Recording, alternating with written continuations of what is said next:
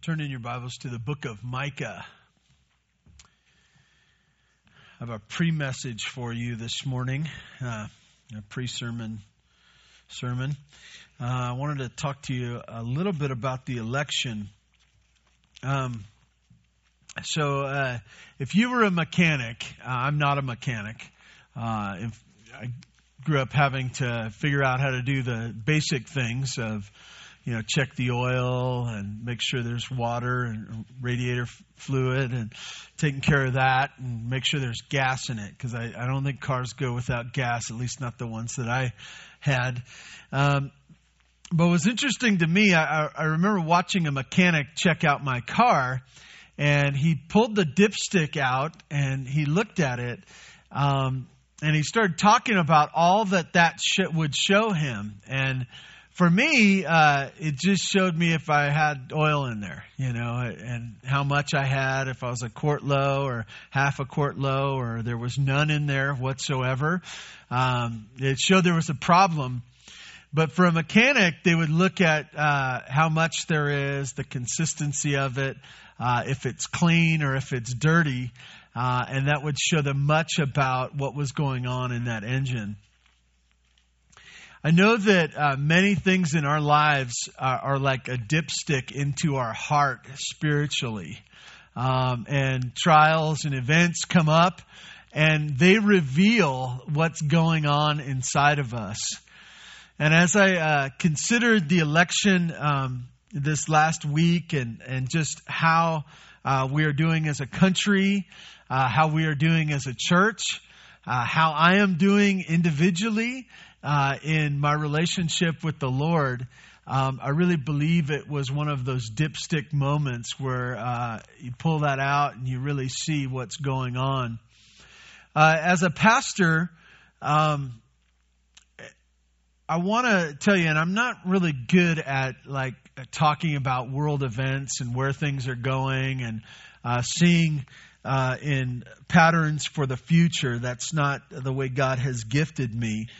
And yet, as I consider, the way the election has gone in the last couple of weeks and our response to that and my own heart in this, I think it reveals what's going on inside of me, my response to these things, and maybe with you as well.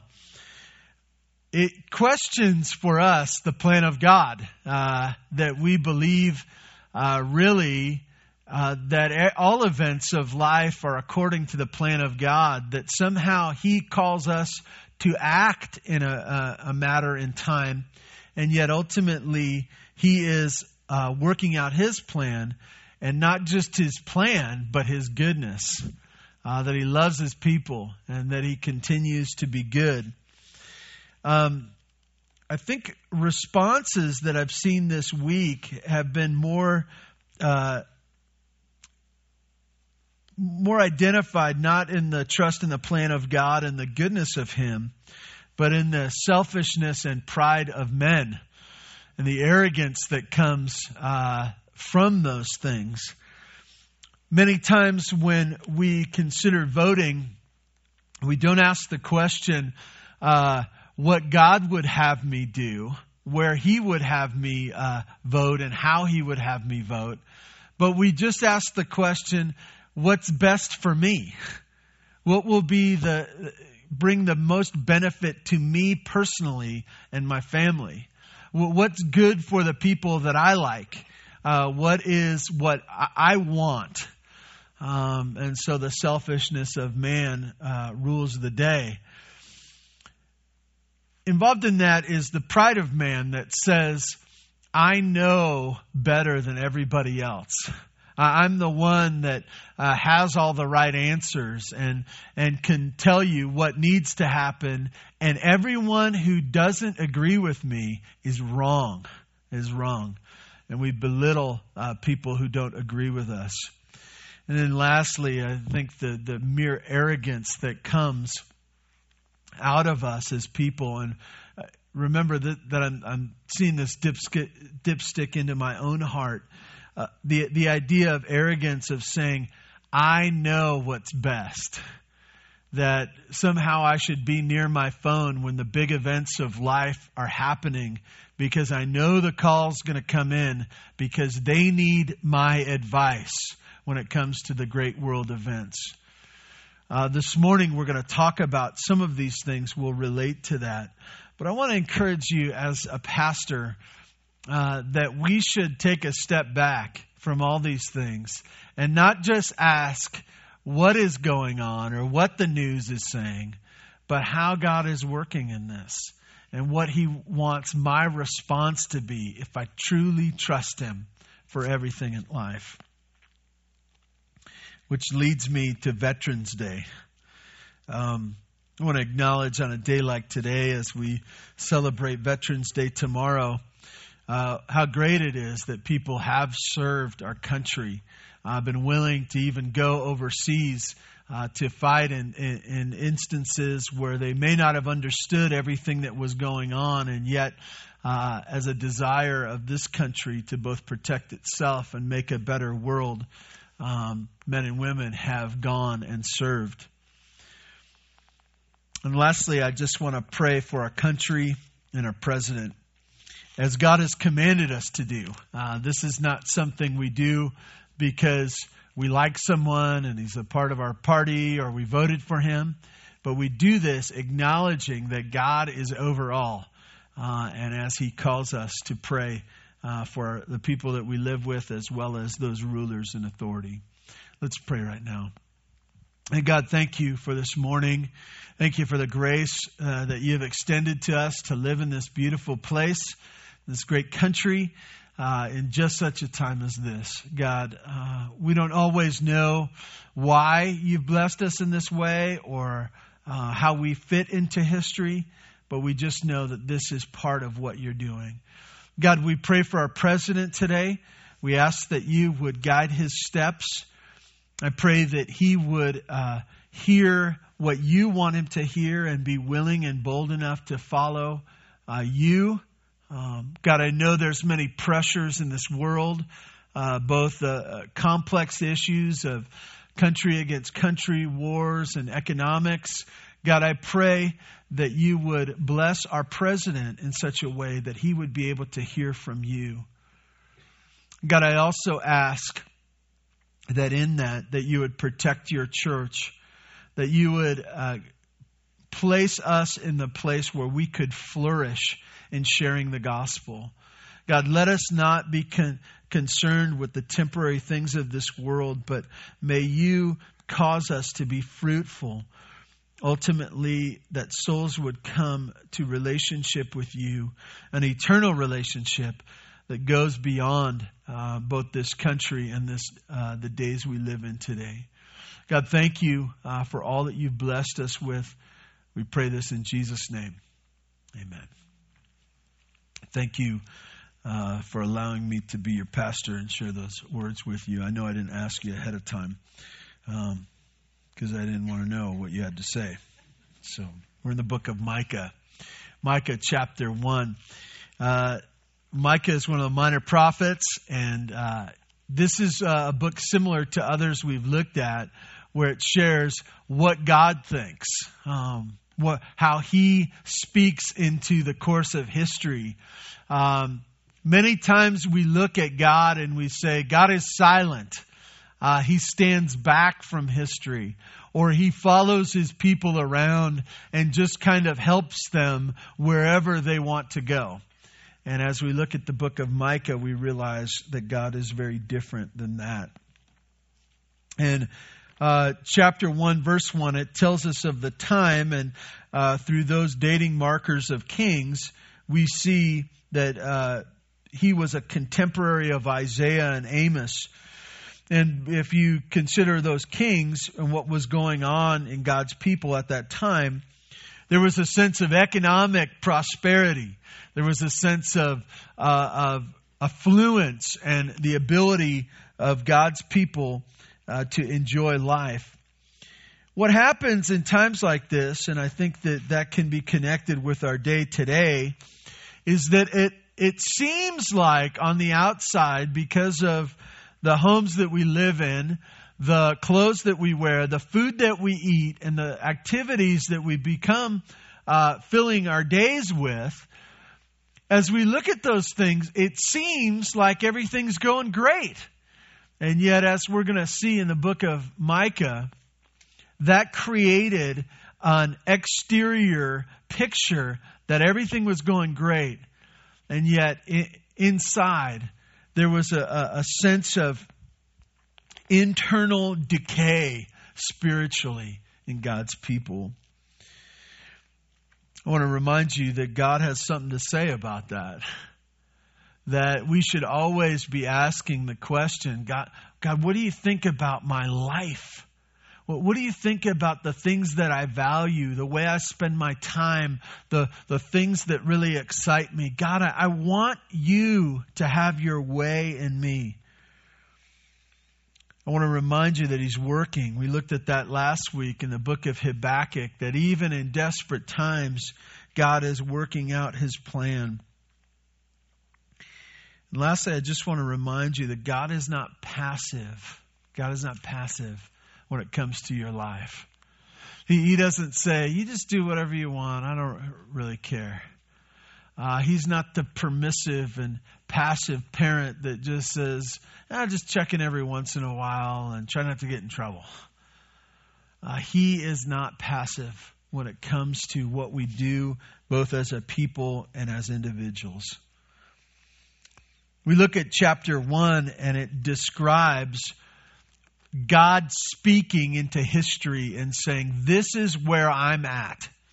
This is what I think of the life that you're living. In chapter 1, verse 2, it says this, hear you, peoples, all of you, pay attention, O earth, and all that is in it. And let the Lord God be a witness against you, the Lord from His holy temple. For behold, the Lord is coming out of His place and will come down and tread upon the high places of the earth. Then the mountains will melt under Him, and the valleys will split open, like wax before the fire, like waters poured down a steep place. All of this is for the transgression of Jacob and for the sins of the house of Israel. What is the transgression of Jacob? Is it not Samaria? And what is the high place of Judah? Is it not Jerusalem? Therefore I will make Samaria a heap in the open country, a place for planting vineyards. I will pour down her stones into the valley and uncover her foundations. All her carved images shall be beaten to pieces. All her wages shall be burned with fire, and all her idols I will lay waste. For from the fee of a prostitute she gathers them, and to the fee of the prostitute they shall return. As you read that, you don't get a whole lot of details of what exactly the Lord specifically was bothered by. It talks about idolatry, the high places. It talks about the cities. But it says, this is what I'm coming to do. This is what God will do in response to the life you live. As he shared this, you notice a few things. The judgment is on Samaria and Jerusalem. It's the picture of the city part. It's the picture of the development of man. I think there's a sense, I know most of you Bear Valley types, you've ran away from the city. You love the idea of open places. And yet, I think all of us in some respect have been in a big city and been in awe of the buildings, the freeways, the people, the ability for man to create. And yet, as Micah describes God's message, he said there's judgment upon Samaria and Jerusalem. As you look down in verse 3, it says what God is going to do. He says that he is coming out of his place. We struggle with this picture. I remember in the book of Exodus, it says that the Lord remembered. And for me, in my mind, struggling with, well, he remembered. Does that mean he forgot? Like he had forgotten and then he remembered? And the same picture here is the idea that God is distant. He's in his place. And now he is coming out of his place and he goes, hey, what's going on here? That's not the picture of God. It's the way we see it as man. When we see wicked people, or we are wicked people, and we're doing wicked things, and nothing happens, sometimes we say to ourselves, well, God doesn't care. It's okay by him. You know, we see that today where people say, hey, some of you Bible thumpers, you're too wound up about this. If God really cared about this, he would do something about it. I want to tell you, God is not permissive and passive.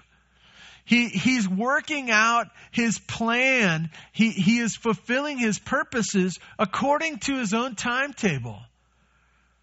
And at the proper time, when it's right for him, when it's part of his plan, he comes out of his place, and this is what it says that he is about to do. He says this in verse 3, and will come down and tread upon the high places of the earth. Tread upon them. The picture being on a hill or mountaintop, the development of a place to sacrifice to other gods. They would place them up there for a special place of worship where all could see and come to. And he says, I tell you what I'm about ready to do. I'm going to come stomp on them. I'm going to come and wipe them out. I'm going to come flatten these high places. God is not pleased. He's not pleased with the idolatry he sees, the greed that comes. He says in verse 4, and the mountains will melt under him, and the valleys will split open like wax before the fire, like waters poured down a steep place. Why? Well, because of sin. And at the center of it, Samaria and Jerusalem. As you go on in the book of Micah, you could see that one of the things that the book of Micah is sharing is the Assyrians are coming. The Assyrians are coming by God's own will. And as we've talked about this before, it's so hard because we see the Assyrians as godless people. And you say, well, who does God use in his plan? He uses godly people. In our minds, this is what we do. We say, godly people God uses for his purposes. And people who follow after God are good people, and good things come to good people, and bad things come to bad people. It's real simple. And then you look, and you see at times in points of history, that God takes his own people, and he brings ungodly people to work out his plan in the life of his own people. And that's what he did with the Assyrians. So hard for us to picture. So hard for us to understand. And yet, I think that's one of the things that we can learn from the book of Micah. God saw wickedness in the days of Micah and God, his people. Things that he was not pleased with in any way, shape, or form. And so he says to them, he says, look, I'm going to take your cities. I'm going to squash them. I love the way it says, I lost it.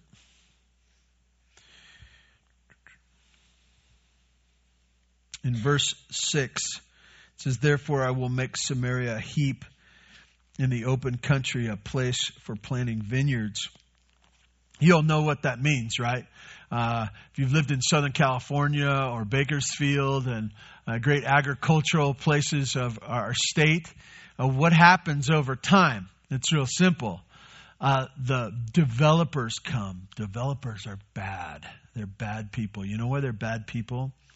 because they come and they take out fruit trees and they put houses for people to live in. Bad, bad people. I'm just kidding. You all live in a home that was put there, you know. If you live in Bear Valley, it was just weeds. They didn't pull out any fruit trees or anything like that. But you get the picture that it starts out many times as just agriculture, just land that could be used for various things. And developers, as they come and they build amazing structure, they wipe that out. And then you have that structure there. You have the city, you have the building, and there's a sense of you come and you go, wow, this is pretty neat. God says, I'm going to remove all that. I'm going to turn it back into agricultural land. The vineyards, can grow here again because I'm going to wipe out man's stuff. I'm going to take it away. This is how he dealt with and felt about God's people in the time of Micah. This was the message for them. The Lord is coming and he will tread upon this place. Remember that word tread. We'll come back to that later. If you flip over a few chapters to chapter 4, verses 1 through 7. I find it interesting. In the midst of wickedness and sin and God bringing the Assyrians to come and to punish his own people and to drive them back to himself, you see this, and in the midst of that, you come to a section that talks about Jesus, the Messiah. That the Messiah will come. And I think it's such a picture of our lives here today. So we're going about our day. You look through the Old Testament, this happened over and over again. You have God's people. They're called God's people. They have a relationship with God. In times of prosperity, they walk away. They forget about God. They get all involved in sin. And God draws them back. God draws them back over and over again. And most of the time, he draws them back through crisis. And we know about crisis, right? We know about health problems and financial struggles. We know about relationships that are bothered. We know about uncertainty in a country. And all these things come about and they cause us to say, hey, I feel like I need something. I feel like I need something more. Well, in the midst of this, it talks about Jesus, the Messiah that is to come. In chapter 4, verses 1 through 7, it talks actually more about Jesus, even some prophecy regarding Bethlehem. But this is the section that I want to highlight who Jesus is. And it shall come about, chapter 4, verse 1, it shall come to pass in latter days. The idea there being in the future, prophetic right here. It's going to come one day.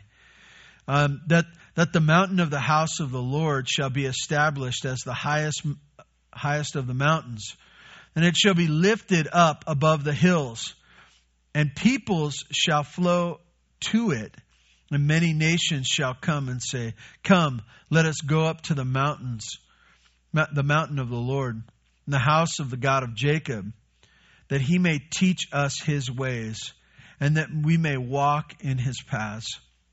For out of Zion shall go forth the law, the word of the Lord from Jerusalem.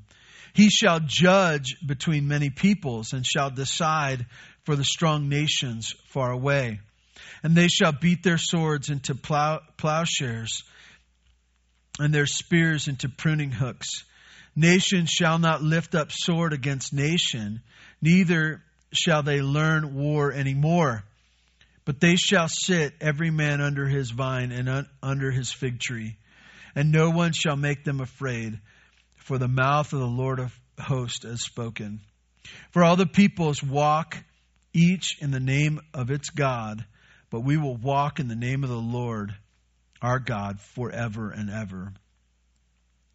Continuing on, in that day declares the Lord, I will assemble the lame and gather those who have been driven away and those who have been afflicted.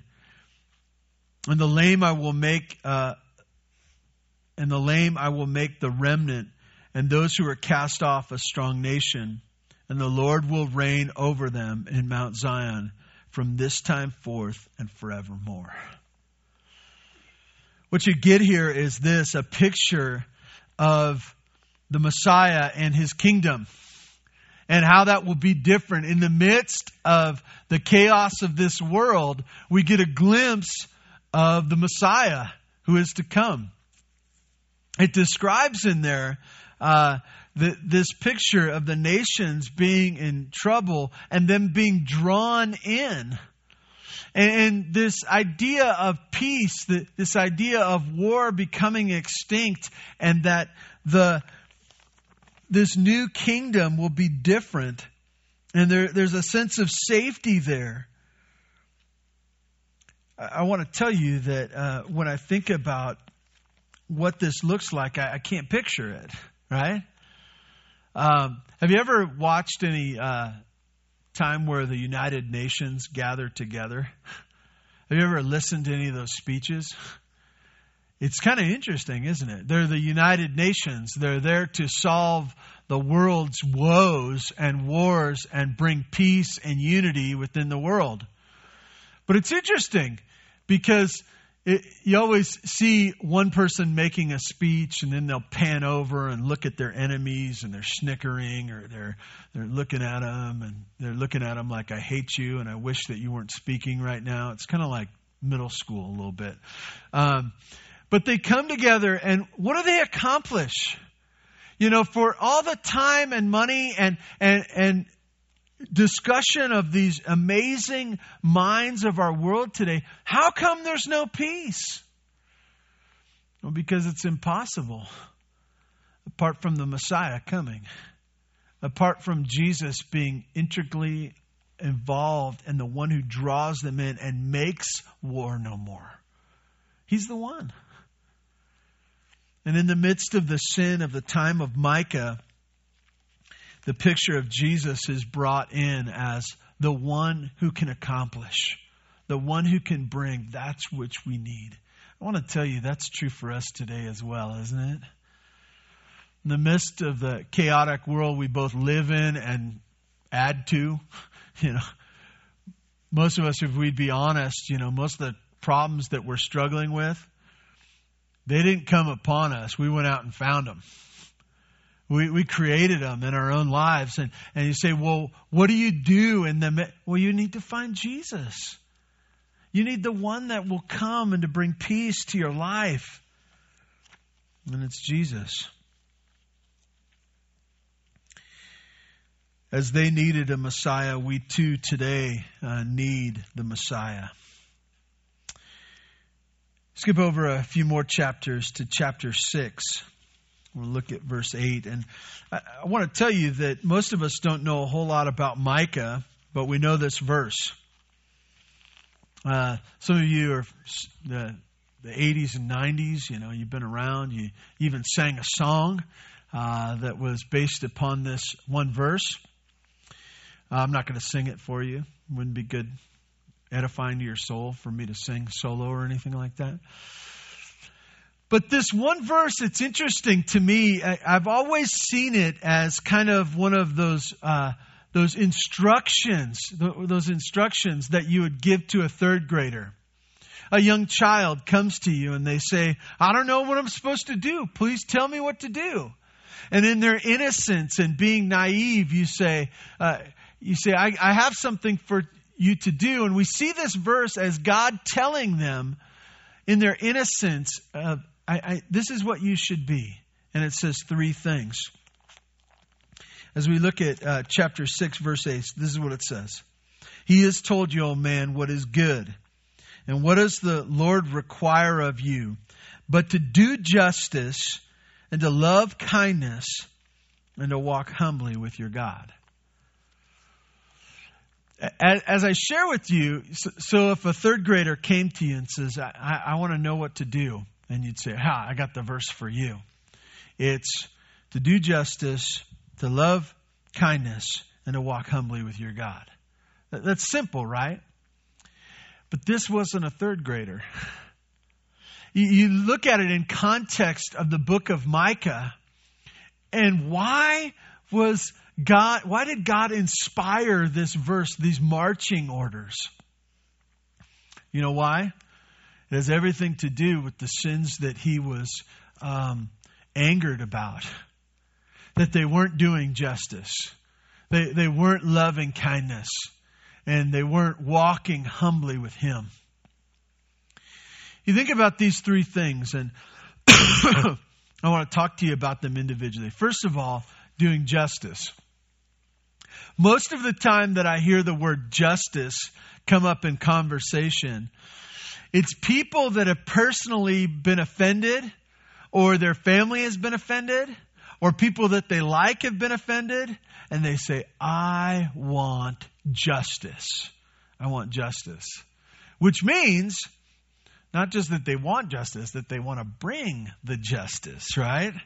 They want to be a part of bringing down that which they find to be offensive. Is that what this verse is talking about? Is it talking about the idea of wanting personal justice? It is not. It is not. It's talking about doing justice. It's talking about us being just in our dealing with people around us. The idea of justice is the idea of fairness. And as we would deal with someone else, for us to be just to them. Or to see the weak and to make sure that they are blessed in such a way that it is just or right. Those who are weak. That's doing justly. It's the idea of fulfilling this verse. Most of the time when we say we love justice, we're saying we're loving that the people that we don't like get it. They get the justice found, that they hurt because of how evil they are. And yet that's not what this verse is talking about. It's talking about us, his people, doing justice. You know what?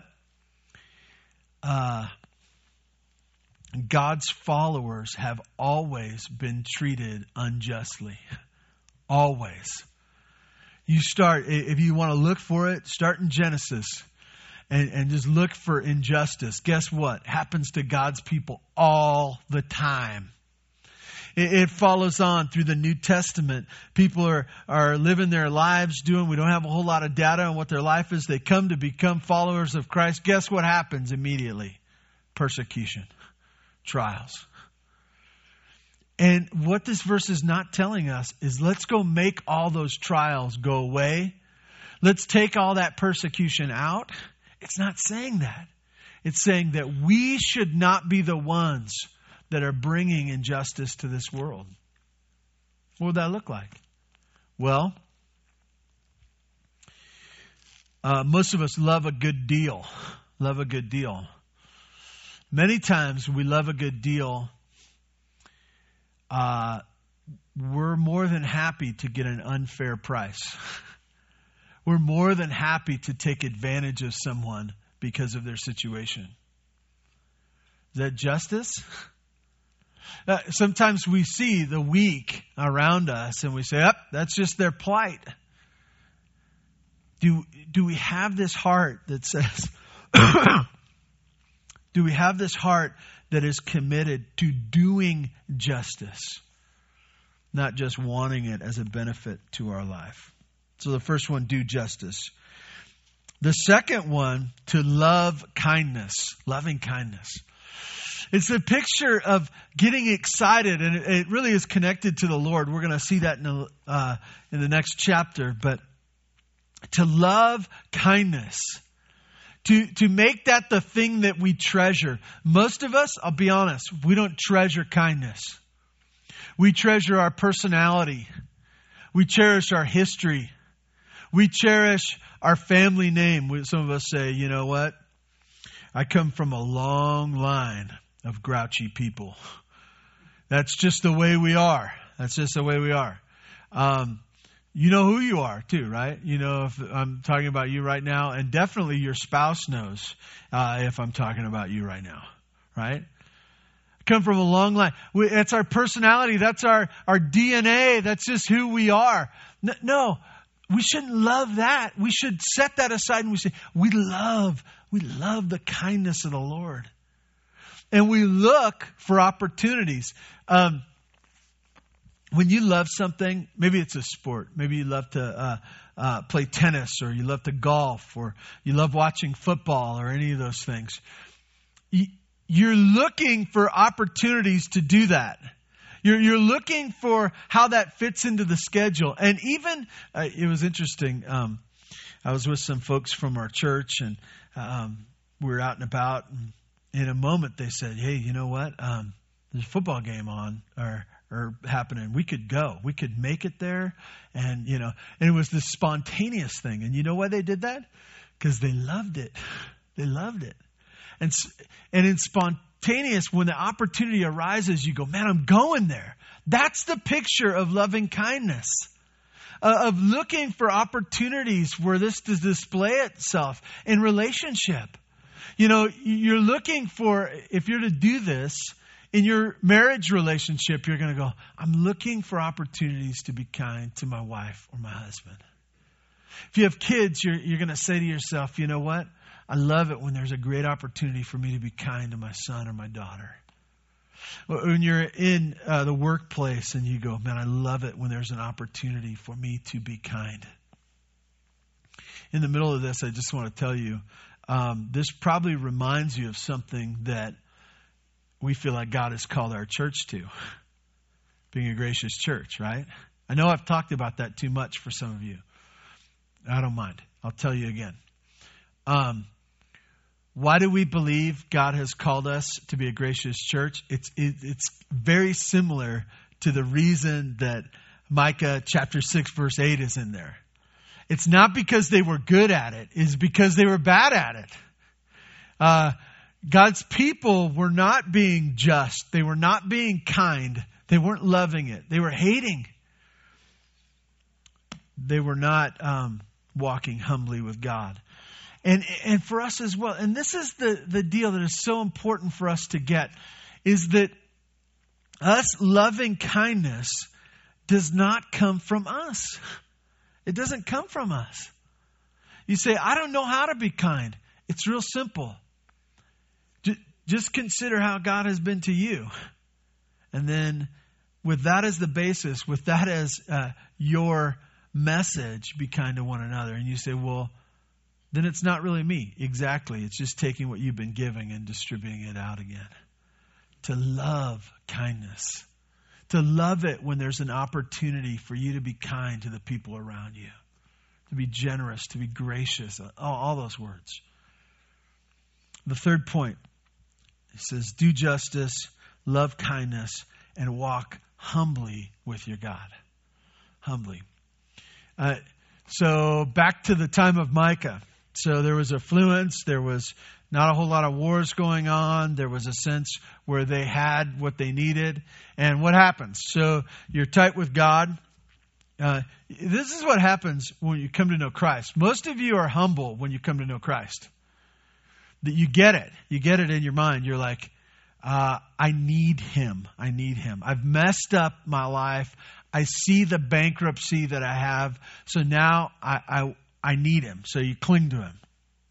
But then as time goes on, you go to a few Bible studies. You learn some things. You learn some verses. You start being able to talk with other believers. And you kind of go, I'm pretty smart. Pretty smart. Huh. You know, I've read a theology book and I can argue theology. And, you know, I've even noticed some people at Bear Valley Church that their theology is not exactly right. That's not the picture of humbly walking with God. The idea of humbly walking with God is as a child clinging in a healthy sense of fear to his father, going, I can't get away from him. When you think you are safe, guess what you do? You let go of dad. I got it. I'm safe here. I can wander. I don't need dad right now. I don't need him. That's what happened in the days of Micah. Because of what they had, they let go. And he called them back and he says, walk with me. Humbly walk with me. You know, it's interesting. How we do that is this. That we come to know Christ and we have a relationship with the Father through the Son, so we cling to Him.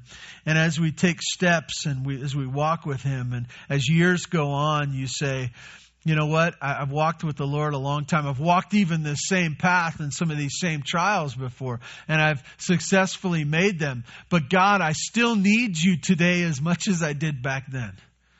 I still need you. And that's the picture of humility. Still questioning, still clinging, still asking, still talking to your Father to walk with Him. And so he describes that kind of relationship, and really not just the relationship, but the weakness of us as we walk away from God. What comes is we don't care about justice anymore. We don't care about kindness. And we're filled with pride. Turn over to the end of the book of Micah. And as I look, what drew me to this book is this last passage. The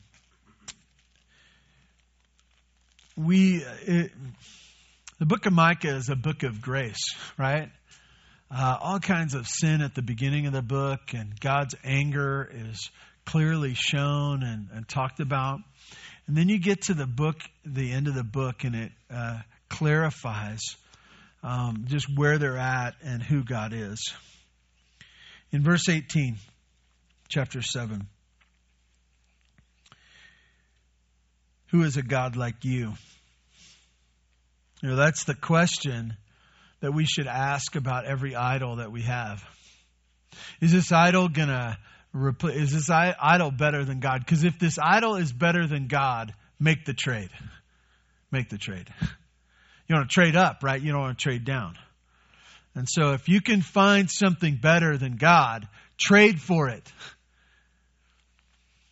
But as Micah writes in the inspiration of God, it says, who is a God like you, pardoning iniquity, passing over transgression for the remnant of his inheritance. He does not retain his anger forever, but he delights in steadfast love. He will again have compassion on us. He will tread our iniquities underfoot. You will cast our sins into the depths of the sea. You will show faithfulness to Jacob and steadfast love to Abraham, as you have sworn to our fathers from the days of old. You see, God gets angry about sin. It's not like you and me. We're just on an emotional roller coaster. We have a short fuse. God's thought out. He sees clearly. He understands it perfectly. And he hates it perfectly as well. He's angered by it. But who is like our God that can have a holy anger, a righteous anger, but also an amazing love that says, I'd love to forgive your transgression. I want to. I love the way it says it here. It's beautiful. At the end of verse 18, he does not retain his anger forever because he delights in steadfast love. The idea of steadfast love is his kind of love, his covenant love, his promised love that goes on forever, right?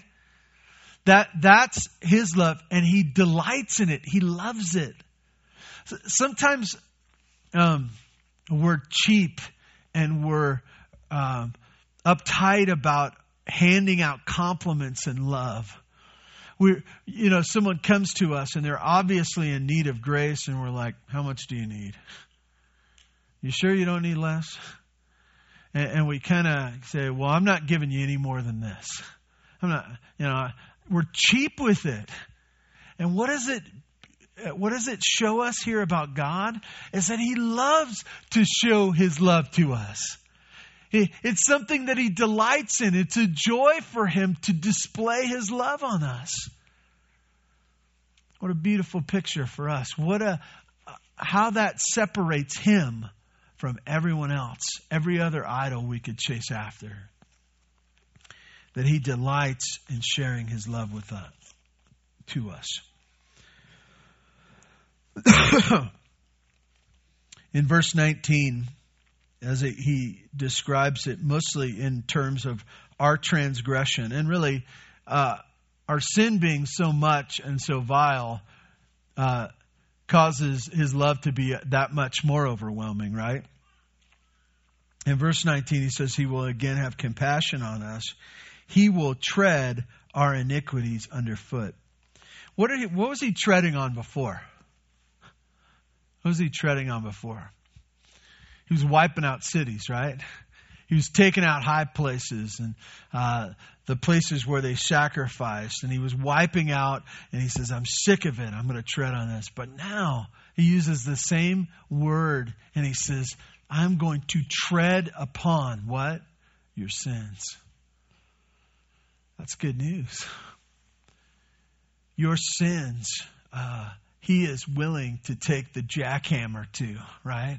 He's going to come and crush them. Some of you are saying, well, I'm struggling. My sin is the most constant thing in my life. You know, there have been things that have come and gone out of my life, but it hasn't been my sin. It's like a rock. It reminds me of who I am. God says, I'm going to take that sin, your sin, I'm going to crush it. He doesn't just leave it with that picture, but he also adds another. In the middle of verse 19, you will cast all our sins into the depths of the sea. I always like watching those shows where they're going to seek to go down to the bottom, to the deepest spots. And it's always interesting. They don't just put on a little scuba gear. They always put the big cage, and it looks like you're at Disneyland on that submarine thing. You know, they have that guy in there, and they go down, and they always have to have lights. Why? Because it's so dark down there, you can't see anything. And he says, in those places where they will never find it, it'll be out there. That's where I put this stuff. I just put it away. It's never to be a problem again. Depths of the sea. I want to tell you, as we look at the book of Micah, God is a God of love and grace. He hates our sin. He hates it. He's willing to bring judgment and to wipe that out. And he is not passive and permissive about it. But I want you to know this too. The picture of God from the book of Micah is that he loves you so much. He loves you with his kind of love for you, which is different than ours. It has no limit. It's promised. He loves to use the word forevermore. Forevermore.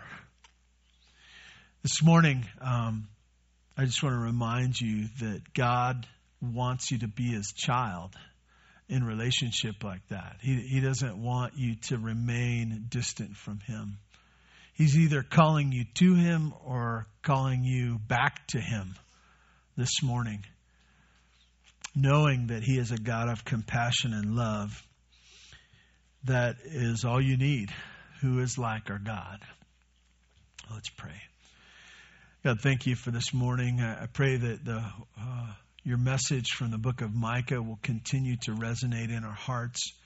God, I pray if there's any here today that don't know you, that they would have a clear picture of what their sin is in your eyes, and then understand the compassion that comes from you, as you are a God who delights in showing your steadfast love. God, thank you for this morning. We praise you in Jesus' name. Amen.